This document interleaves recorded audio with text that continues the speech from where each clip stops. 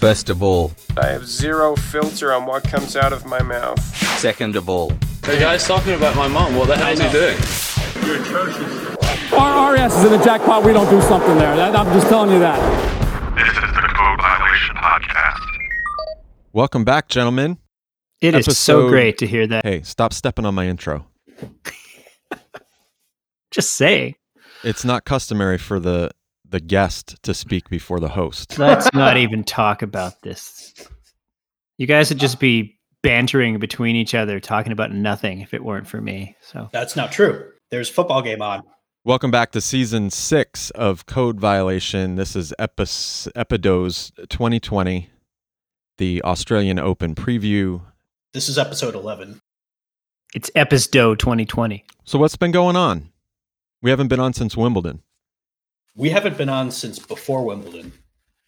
So as preparation for this, while you guys were studying topical things, I listened to the last episode we did, which was before Wimbledon happened, which is pretty funny. It feels like a different world before and after that Wimbledon. We were talking about the odds. Djokovic was plus 125 and Federer was plus 300. So that made some bettors very, very unhappy. Someone almost made a bunch of money. Yeah. That was kind of a watershed moment of the tennis season. Well, basically it was over after that, right? No, it wasn't. Because there was actually a changing of the guard after that. To Andrey Rublev. Oh, he's this year. Yeah, so Wimbledon happened. Then Daniil Medvedev got good. That's then true. Nadal stole the ranking. Nadal stayed good. Then Rublev ascended. Now people are complaining about Rublev's low point total compared to Novak in 2020. And here we are. This is our people complaining episode, because I think basically everything we're going to talk about is stuff that people are complaining about. It's tennis. All right, can I start about Rublev since he's number one on our hit list here, and we were going to talk about Rublev-orama. Yes. As Matt wrote in the spreadsheet. The cool thing about Rublev, he hasn't lost that many matches in a long time. 0. But yeah, the really impressive thing about Rublev is that he doesn't double fault. Damn right. Which for a young player is actually really impressive to me. I don't know why, but the stat was in his last tournament victory. What was the one that just happened? Adelaide. Yeah. He double faulted once in the whole tournament, and the previous one before that, which I think was Doha, he double faulted only 3 times in the whole tournament. Goddamn right. I can double fault 3 times in a game. Yeah, well, so can Zverev. Zverev can double fault 3 times in a serve. First one into the wall, second one halfway to the net.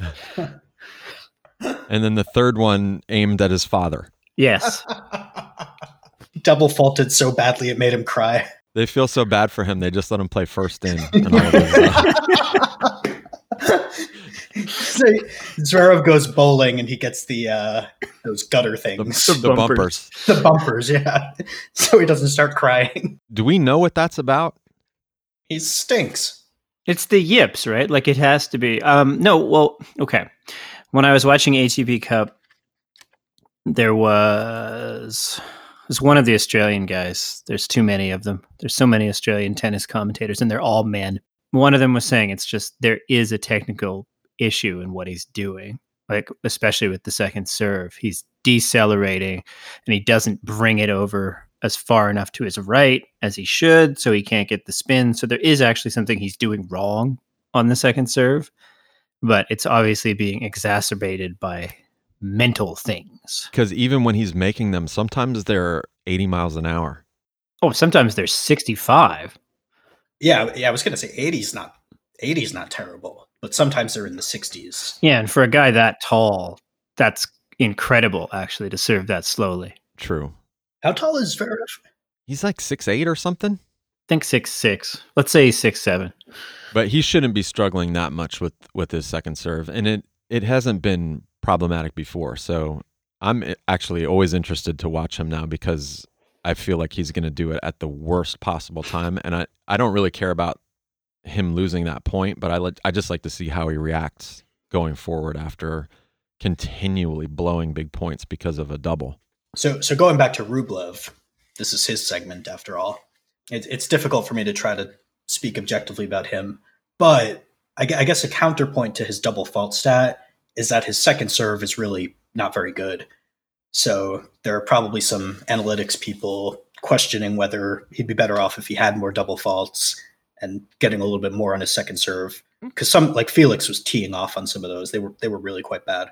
Well, his first serve isn't really that dominant either, is it? All right, let's not just bash on the guy, but yeah, it's not great. That's fast enough. Yeah, it's okay. Room to grow. He can dominate most point. Like if he can get a first strike in with his forehand, he's got the point. I mean, I get most tennis players are like that, but he's extreme in that sense. Like basically you give him a forehand, you're like, oh shit. So his serve just needs to be good enough to give him a forehand. And he doesn't seem to make that many errors on it too for such a big forehand. Right. And all this, I mean, like he's already the best player in the world, maybe second best, but imagine how dominant he'll be when he goes through puberty. It's going to be insane. The guy's so like little and squeaky. Like his grunt is like a squeal.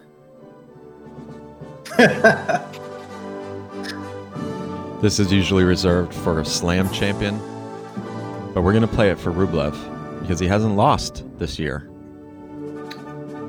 And let's be mindful that Novak fans consider Doha a slam.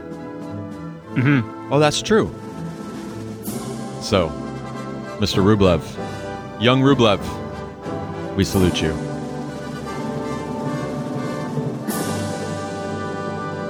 All right, moving on. Wait, why? Well, we already ripped his serve. We talked about his wins. What else is there? Who does he play in the first round of Australia? A very unfortunate man. Please tell us. He plays C. O'Connell. Oh. And the reason I say C is because I don't actually know what the C stands for. But I'm going to tell you. It's Chris. It's Christopher. He is a wild card from Australia. He's 25 years old. And he's ranked 117, which for a wild card actually is a pretty decent ranking. But I am not expecting he's going to give young Andrey a lot of trouble.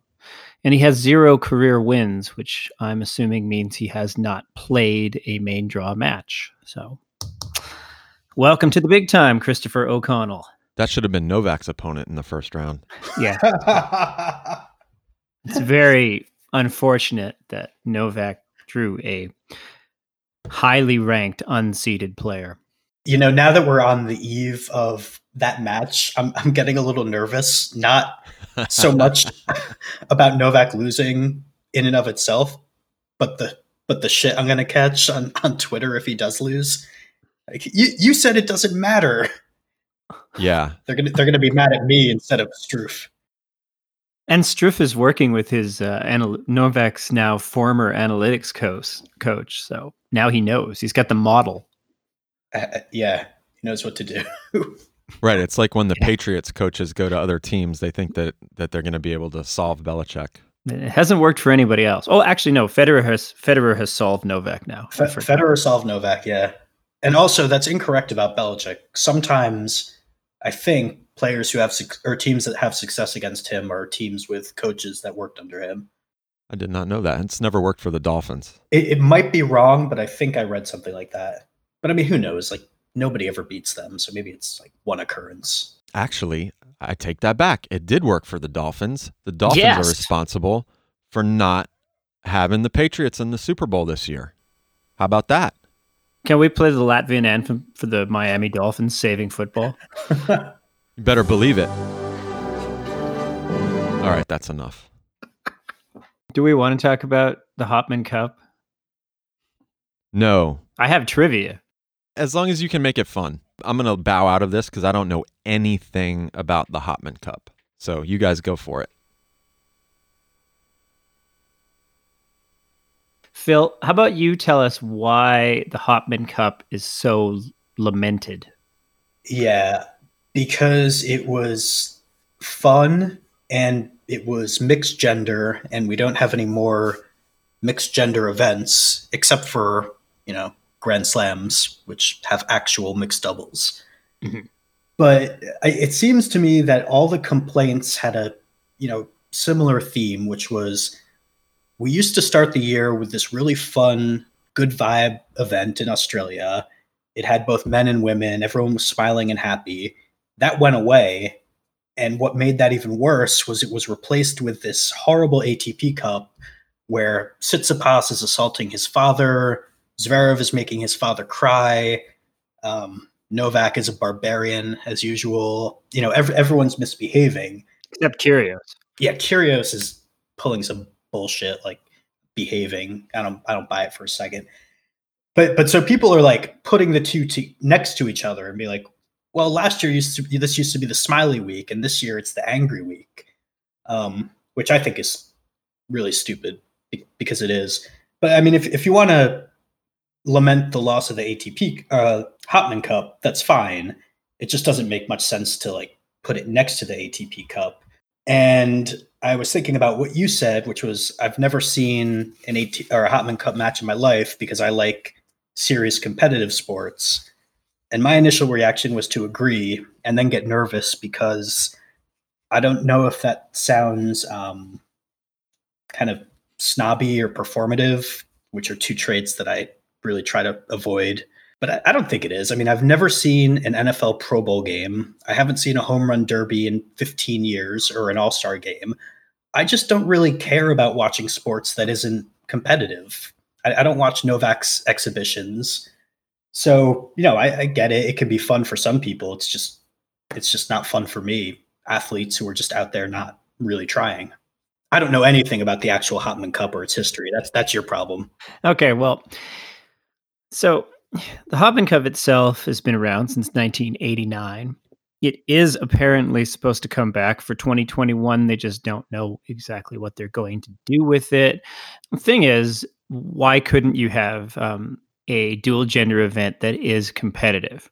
Like, I think that is something good to see both tours playing together. It would make a lot more sense to me if they actually were doing more things together. People who follow tennis, other than like Avneesh and Ajinkya, tend to follow both tours. Hi guys.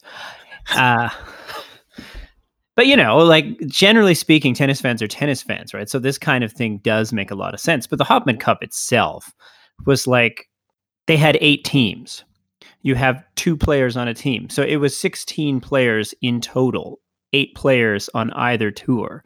Like it really wasn't a big deal. It wasn't even an opportunity for that many players. A lot of it was really just, it was focused upon the last 3 years because Federer happened to be there. What a coincidence. So, so the Hopman Cup was always sort of interesting. I learned some things looking into it yesterday that, for example, one year I was looking at some results when Serbia was playing and Djokovic had played Tommy Haas and beat him 6-2, 6-0.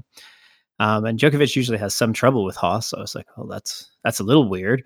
And then I looked and the mixed doubles was Djokovic and Ana Ivanovic playing a German player, Tatjana Martek, I think her name was, and Thanasi Kokkinakis, noted German.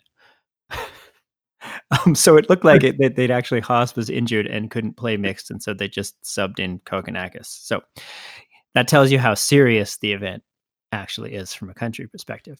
But whatever, people seem to enjoy it. I think it was good for the tour. Why not take the ATP Cup and make it the Tennis Cup? I don't know. More cups. Yeah, that's fine. They should take the ATP Cup and make it the Tennis Cup because, I don't think anyone really disagrees that it's weird to have this new Davis Cup in December or whatever, and then this ATP Cup in January. It's bizarre. Either merge the events or have a mixed gender cup for no points, but a real competitive mixed gender event. All right, let's do it. We've proposed it. Let's talk to Judy Murray. Talk to Zemek. But I don't know if people want that. Or maybe they want it in addition, but not to replace it, because they really need their happy vibes and their bongo cam. And the one thing that was really funny and good about the Hopman Cup was Zverev always taking the ball away from Kerber and then fucking it up. That's my fondest memory of Hopman Cup, and Kerber just being like, "What the fuck, Sasha? Like, I can hit it over the net. Let me do it." All right, Corey, that's all we got. You can come back. Okay, I'm back. Was I missed? No. I was going to say, do you want the honest answer? You're on my last nerve, Chris. No, I mean, seriously, you were. I was missed. I don't like listening to myself talk that much. So. What a disrespectful guest. I know. Jumps in, steps on the open. Oh, that was on purpose. And then trashes the host. Hosts. Okay, so I would like to save the segment on Rafael Nadal for the end. What segment on Nadal? See, Phil does. I could see Phil's not on the sheet. He didn't go to the sheet. No. Phil trusts us. Let's say that. I guess. He shouldn't. Let's talk about the smoke. Okay. We can talk about the smoke and Starman all in one segment. Smoke. Starman. See, it's good not to go to the sheet because then the content of the episode surprises even me. Phil, explain Starman. Yes, please. Okay.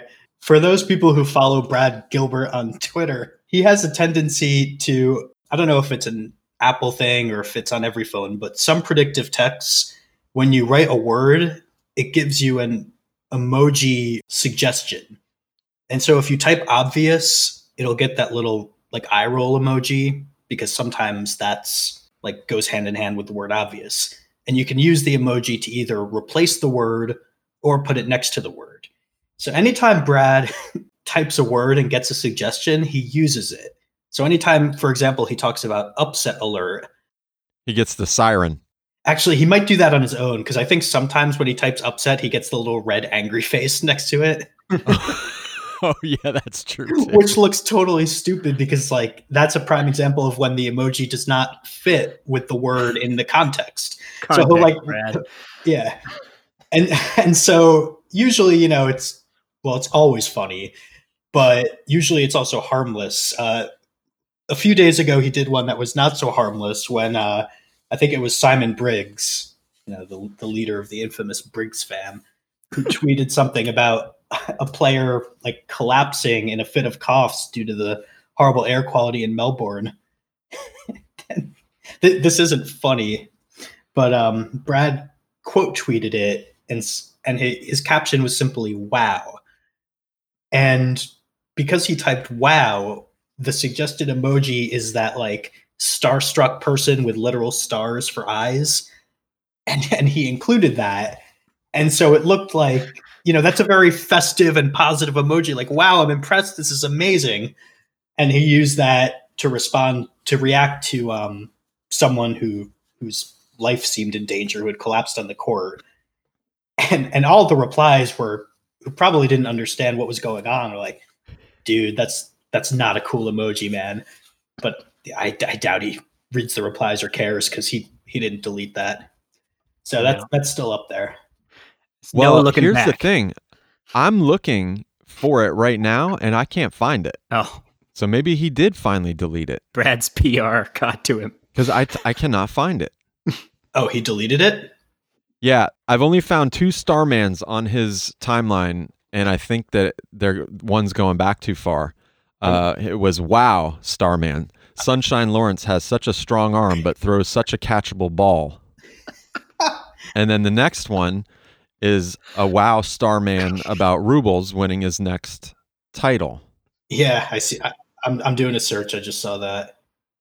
Yeah, I'm not sure that the tweet is still there. Check my feed. Brad just punches that emoji button. Gives him the suggestion. He's like, let's roll. Oh, there it is. It's still there.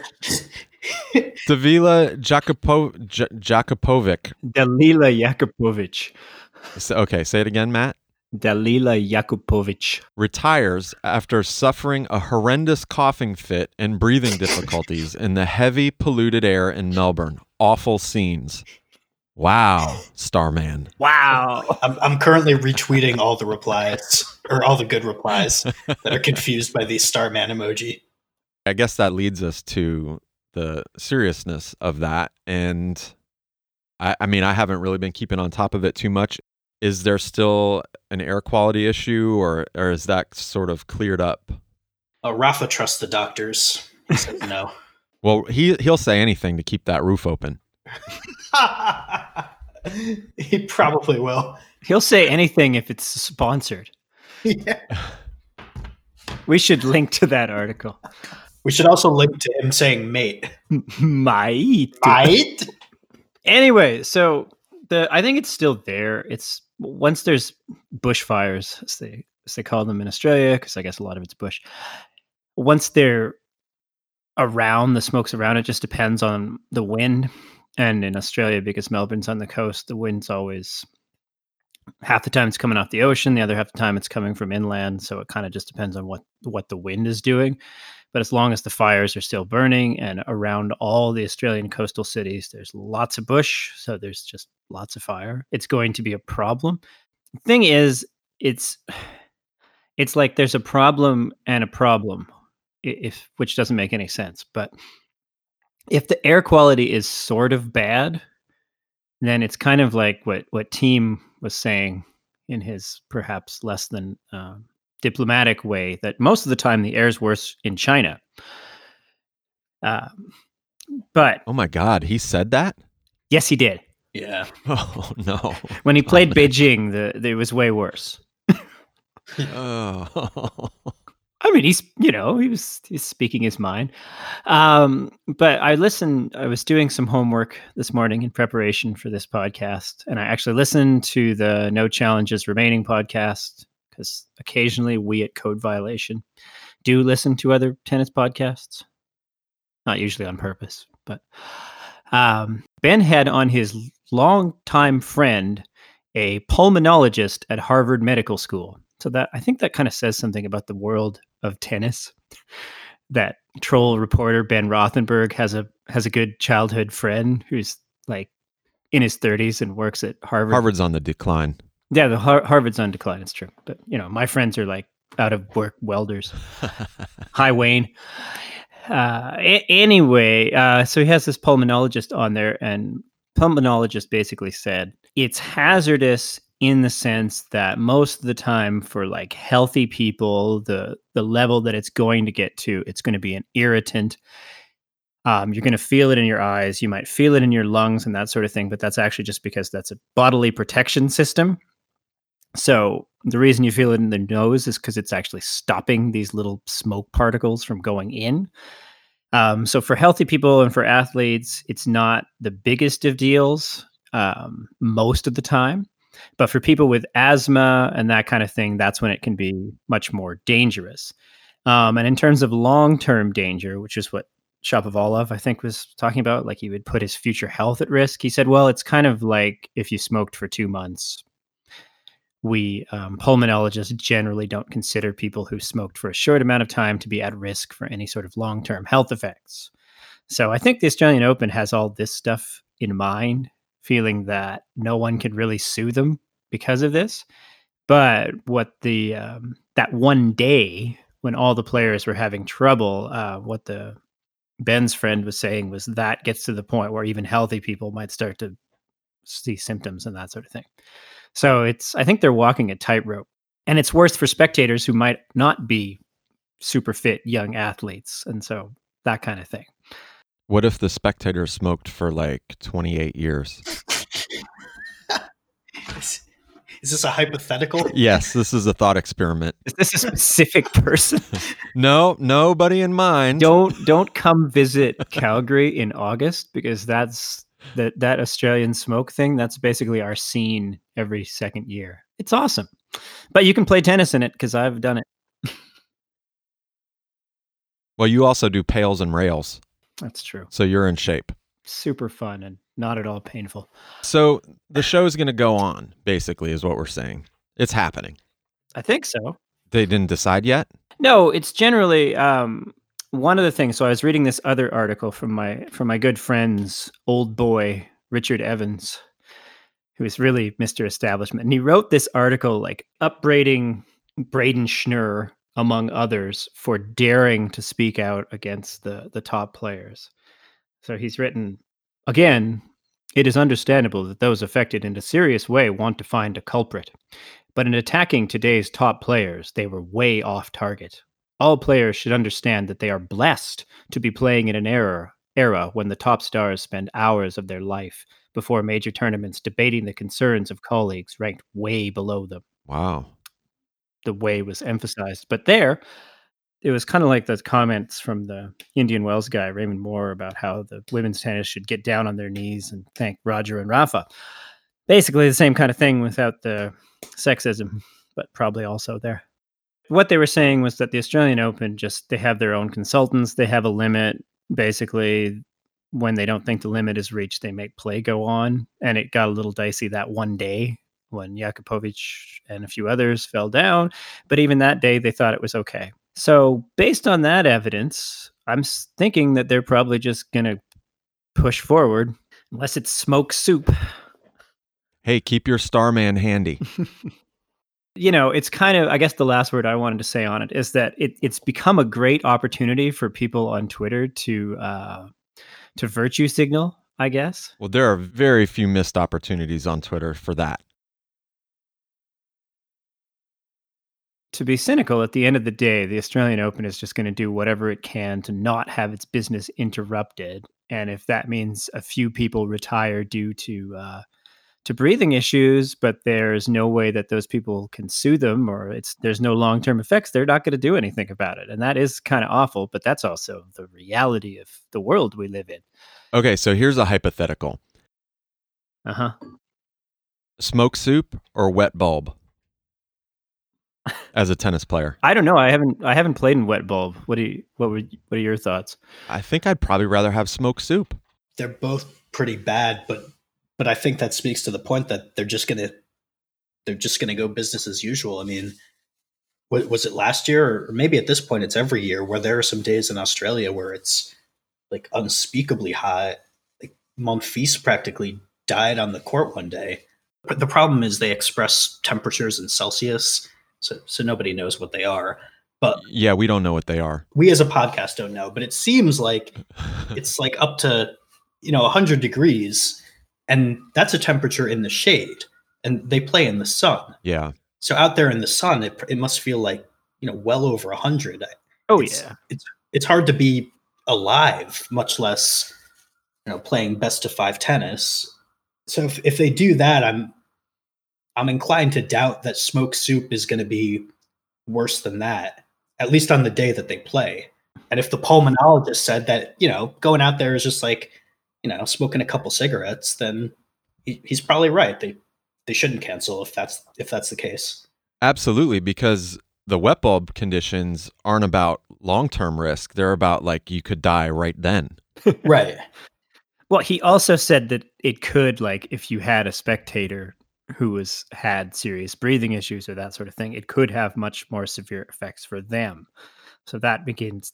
He's like, ironically, you could actually, it might be safer to have run the qualifying that day, but not enabled anyone to come watch it, because the athletes are probably in much better shape. Think about the circumstances that would have to happen, though. What person with serious breathing difficulty that lives in an area that's basically been engulfed in flames is going to still go, despite the warnings, to a tennis tournament? Like, it doesn't seem that realistic to me. Well, I mean, I wouldn't underestimate the capacity for human stupidity. Just look at the lawsuits that have been won over the years. They sued McDonald's because the coffee was too hot. Well, that coffee's really hot. That's still amazing. I mean, people do ridiculous things and then get surprised. Like, that new meme when someone looks surprised, it's like that cartoon character looking surprised. I guess that's a young person thing. Yeah. Oh. I'll send it to you guys after. But no, yeah, people do really dumb things that are not in their self-interest, and they expect if something bad happens to them by their own fault, they don't think they're accountable. They think the institution is. I think at the end of the day, I have my my opinion is the exact opposite of Squire Evans, in that he's like, the players shouldn't think that the organization doesn't care about them. I would say they absolutely should think that the organization doesn't care about them and proceed accordingly. Yeah, that's probably fair. Especially because it's a should thing, not a does. Like, maybe the organization cares and to what extent, but when they make their decisions, they should definitely, hope for the best, but assume the worst.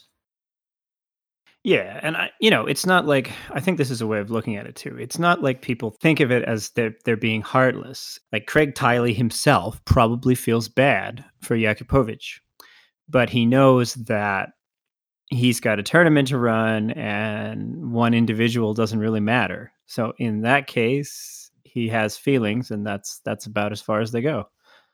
Yeah, which is not much different from most businesses.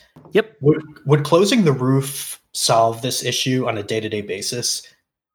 Because my God, if we have to deal with another controversial roof thing. We're sort of just recapping Ben's episode here, but yeah, the pulmonologist said, if you close the roof, probably that would help, because it might not take all of the particles out, but it would take more of them out, and also the heat adds to the distress. So if you have not as much heat, it's a better environment. So yes, they could, in theory, especially the second week, they could run the whole tournament indoors. Wouldn't that be great? Marin Cilic, on the off chance if you're listening, string your rackets and practice indoors under the assumption that you'll play the final there, because you might. All right, go on. Madison Keys. We're hoping for the best and assuming the worst. Is that how it goes? False. What is it? We're just hoping for the best. And expecting the best. And expecting the best. That's how it goes with Keys this year. She's the WTA Rublev. I think she's breaking through. Even Scholes, a loose friend of ours, even Scholes, who dragged her historically, he said, I don't take it back. It seems like she might be ready to come out of the oven, or some kind of vernacular I didn't understand. But I think it was praising her. Yeah, she's fully baked. Time to come out, Madison. Just like those of us in Canada, legally. Anyway, good luck, Madison. We're pulling for you. All three of us are, right? What? Wait, that's the segment? That's it? That's the whole thing? We're rooting for Keys? I mean, I agree. One of us isn't even rooting for Keys. Let's be serious. I'm not rooting against her. Yes, you are. No, I'm not. You treat Keys the same way you treat Stan. You come on. You thumb your nose up. That's pretty close. You thumb your nose up like a lord and say her tennis is not proper enough for you. Well, at least Rublev, in his mad hitting, has a sense of keeping, like you said, he's actually fairly consistent with his forehand. And Keys is consistent with her forehand, but her backhand, it's like, well, I hit a couple of these in, so the point's still going on, so I think I'll just hit it down the line and see what happens. It's hard for me to get that behind a player with that mentality, even though that might be my own mentality. But anyway, that's just terrible analysis of her game. Maybe if you'd hung around at the U.S. Open to see her play live, you'd appreciate it a bit more. Maybe. She's definitely gotten better. I watched her play the final against Pliskova for Brisbane. Yeah, against Pliskova. It was a good match. Or it wasn't. I guess that was the semifinal. Pliskova won the final against... Nobody cares about Karolina Pliskova. No, she beat Keys in the final. She beat Osaka and Keys. So maybe people should care about Karolina Pliskova, but you're right, they don't. Sorry, Pliskova fans. She's a champion. She's not a champion. She's the Brisbane champion. That's not a slam. Brisbane. Why did I think she won a slam? No, she made the final. Pliskova, she made a final. Oh. She had the weird Serena. Serena went into train wreck mode and lost from 5-2 up and match points against her last year. Oh, right. Made a final. Ask Avneesh how important, how significant making a final is. Give me a break. I mean, she was the second best player of that fortnight. Right. Yes. And that's not enough. But she didn't make the final last year anyway. Right. Which is even more pathetic. Pliskova. Why are we talking about her? She's not on the sheet, is she? No, She was playing Keys. And she beat Keys, who's apparently, It doesn't matter. the best. Yes. So I don't know what that makes Pliskova. I still just want to establish Keys. The entire topic was that we are supporting her. Two out of three of us. That's what we had to say about Keys. That's what we're offering our audience. Yeah. It says specifically why this year is going to be different for Keys. And Keys has already made a slam final as well. Let's remember, she just ran into her good friend Sloane. Yeah, and she's probably more baked now and can handle Sloane's pushing. Correct. Oh, fuck. That's going to get me in trouble. Edit that out. You wish. Fuck. And what I mean by pushing is, tactical shot making, much like Nadal. I'm definitely editing that out. All the Sloane fans like Nadal. They like go together. Scholes does not like Nadal. No. He's an exception. Every Novak fan is basically some kind of exception. We're all aberrations of some sort. I wouldn't know. We have crocodiles next to our Twitter handles. Speak for yourself. Yeah. I don't speak for myself. Speak for yourself. There's only one of us here with a crocodile next to his Twitter. Yeah, the only one with a crocodile is a Nadal fan. But yeah, I don't have a crocodile, but I don't think even I'm not going to pretend I'm not aberrational, so it's fine. We like Djokovic; he's a weirdo. I mean, that's fair. You're not going to be like a regular person. Apparently, the sexiest of the big four. So yeah, it makes you interesting to like Djokovic. He's like a subculture. He's like cool music. And everyone who likes him is very interesting because of that. And the lead singer of one of those cool bands murdered his wife. Yeah. Something. Had multiple affairs. Edit that out too. Okay. I'm watching the football game and I'm forgetting to kind of edit myself. So I'm counting on you. That part's staying in. I was just going to say that we need to get this up in the interest of time. So I'm not planning to edit much of this at all. Oh, no. All right. I'm going to look through this sheet here. What else? Well, we wanted to mention that Serena finally broke through. Yes. I actually wanted to talk about Pliskova again because of that. So there you go. Yeah, that's a Pliskova thing. Go for it, Matt. What did she say? We're not going to play the Latvian anthem for Serena, right? Because it's Serena. Right. Correct. But Serena had not won. She'd been in how many slam finals? 3, 4? I think 3. Since she came back from maternity leave, but she had not won one. So she finally won a final in Auckland after dealing with the wind and having like kind of a messy first couple matches. She got it together. She smoked her quarterfinal and semifinal opponents, and then she ran into a surprisingly game Jessie Pegula, trivia note, daughter of the owner of all the Buffalo pro sports teams. But anyway, it was a decently tough match, but Serena got through it. Straight sets, won, proverbial monkey off the back kind of thing. And then so Pliskova, they asked her about it, and she said something about, well, this time in the final, she didn't have an opponent who could trouble her. I don't know. How did the Serena fans feel about that? I'm guessing they didn't feel particularly good about that. Yeah, they were angry. Because she didn't really say, she basically said, like, anytime, I don't care what Serena's ranked, anytime I have to play her, it's going to be difficult, but I welcome the challenge. But then she did also say that probably she won this final because she played Jessie Pegula. It's a little shady. And a little true. Well, maybe. It's also lower pressure. We could ask Patrick, he'd probably say. Well, that's the big story, is that she managed to win a final despite him. He did not interfere. He didn't insinuate himself into the proceedings. I'm sure he tried. He was live tweeting during the match. I think Serena should target her backhand more. And Serena was looking at her phone on changeovers. And so Serena had to make up a story about how it was a medical device. This is a callback. Remember that Zverev incident? Oh, yeah. Oh, and it actually was something medical, wasn't it? Yeah. I've never seen tennis Twitter do such a fast 180 where they were like, Zverev, you're such a cheating joke and a liar. And then like 2 hours later, they were like, it was indeed a medical device. Ben Rothenberg should be ashamed of himself, which he should have. Yeah, generally. Yeah. Although he did help us out today. That was a fun thing that happened. Yeah, sometime late last year. What else happened late last year? Nadal failed for the 15th straight year to win the year-end championships.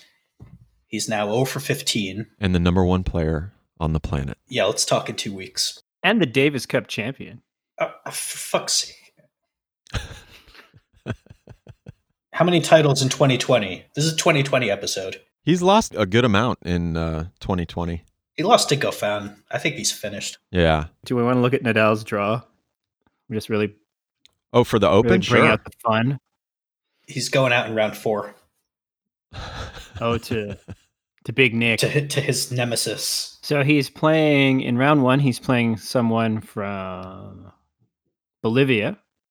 He's actually ranked 72, Hugo Delian, but who has, I was seeing in a tweet from Ricky Diamond, I think, won 2 main draw matches, and one of them was like an injury.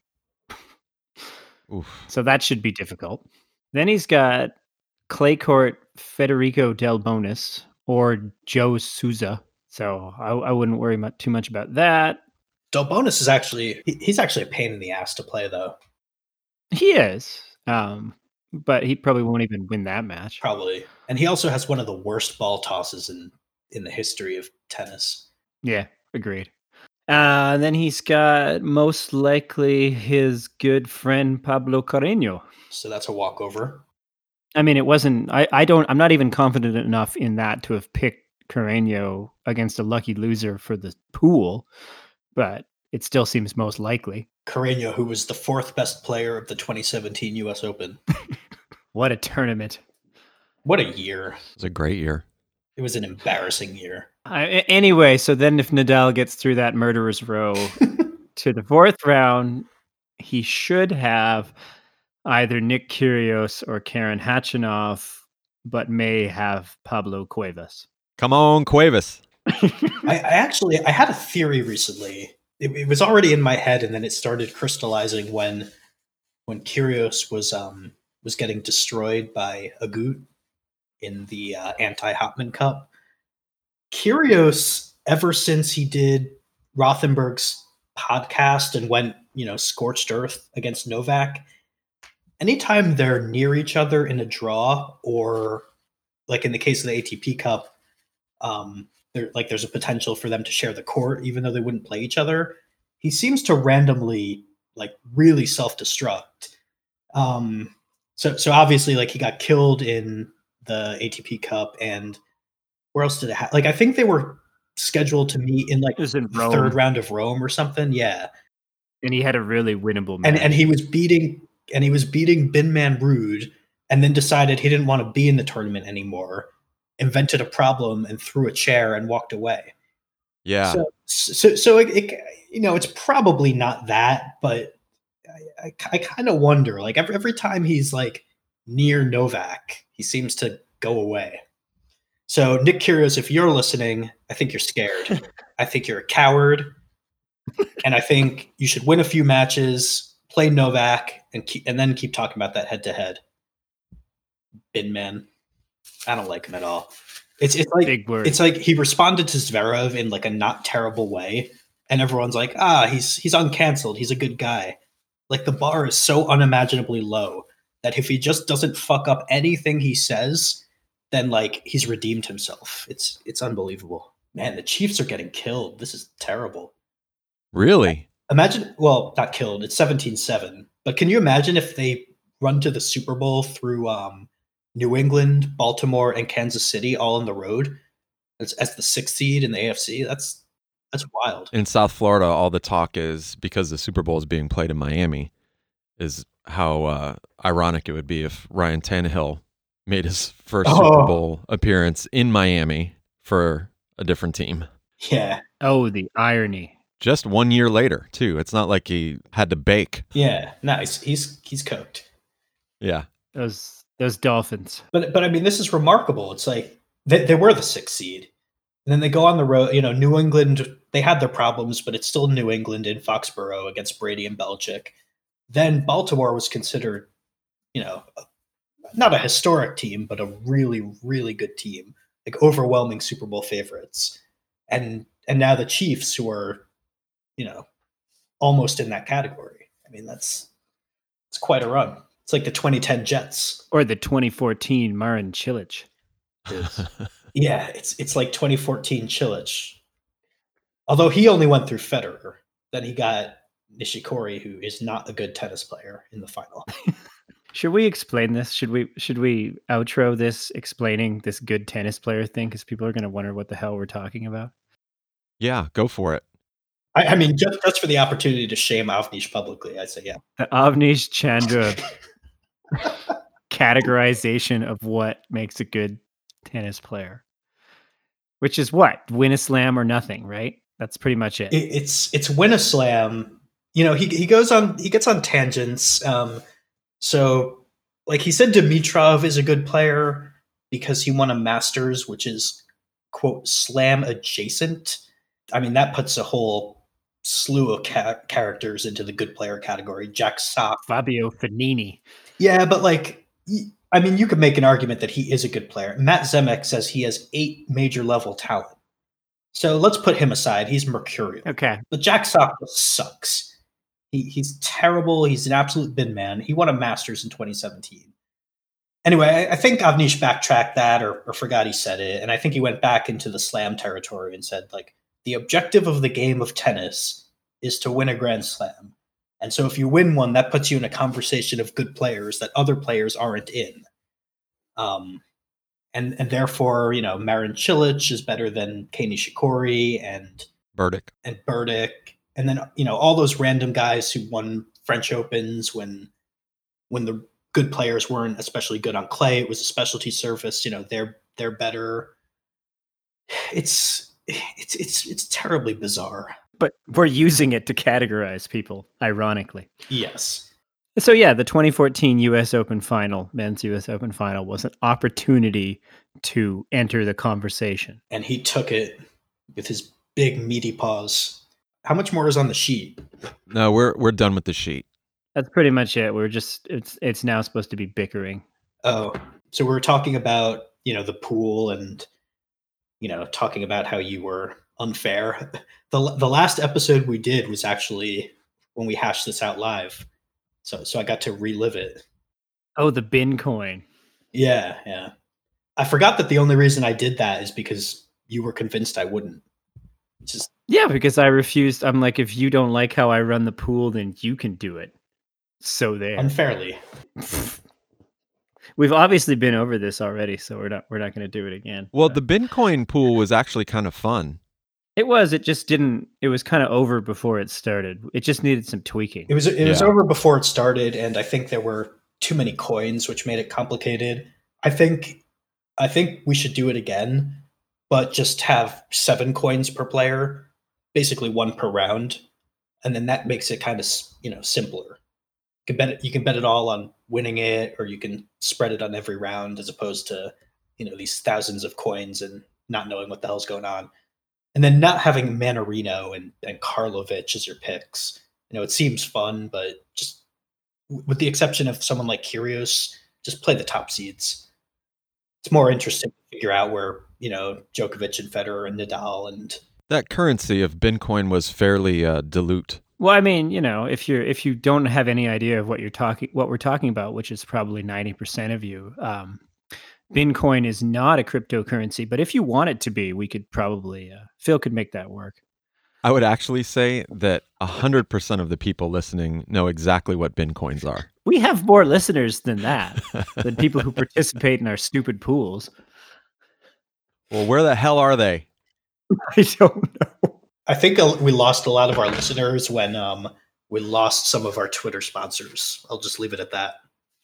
Oh, right. Or when we stopped making episodes. Yeah, that too. People probably lost interest when the series ended. Due to the fires, we won't be criticizing any of our former Twitter sponsors. We will criticize people for not speaking out against climate change. Right.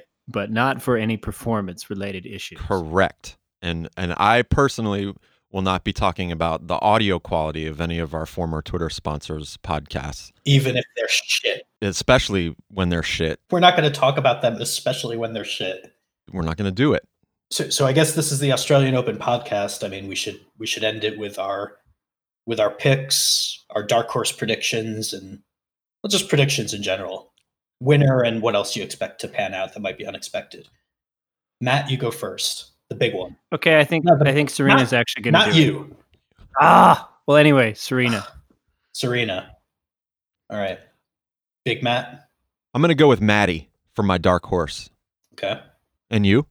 I'm going with Madison on the women's side and dark horse Rublev on the men's side, as long as he's still got gas in the tank. Ooh. And I'm going Djokovic to win his 8th trophy. All right, I'll go Djokovic on the men's side. Medvedev will be my dark horse. Medvedev is a dark horse? The number 4 seed. Medvedev is about as dark as a light bulb. Couldn't come up with anything more creative that isn't dark. He's about as dark as a white Russian. He's as dark as a white Russian. Pick your men's pick, Matt. I was gonna troll and say Tsitsipas, but then you said Medvedev, and I think he can actually do it. I don't have the best feeling about Djokovic this time. I feel like he spent himself on the ATP Cup. We shall see. Medvedev is about as dark as Shapovalov's face. If Novak doesn't win this tournament, it's not because of him expending himself. I know. I just wanted to say that to annoy you. God damn it. If Novak doesn't win this tournament, it's because he drew Jan-Lennard Struff in the first round. And it's not just about the possibility of losing, but they sap your energy, those 40th ranked players, in the first round of a 2-week event. Yeah, your cognitive gas. Yeah, they take your cognitive gas. And they take your glutens. All right. Not our best, not our worst. It might have been our worst. But we figured out how to do it again. Yeah. So look forward to the next episode, everyone. We'll be back. MC Sound Design, Stupid Phil, and Little Matt Criz. Lord Little Matt Criz. That's it.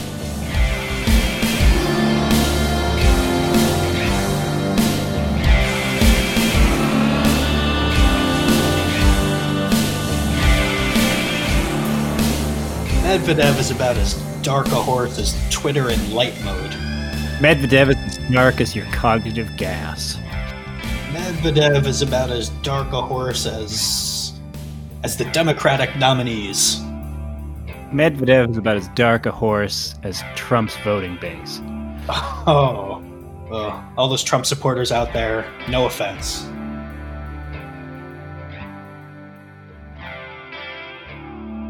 Medvedev is about as dark as the tram lines.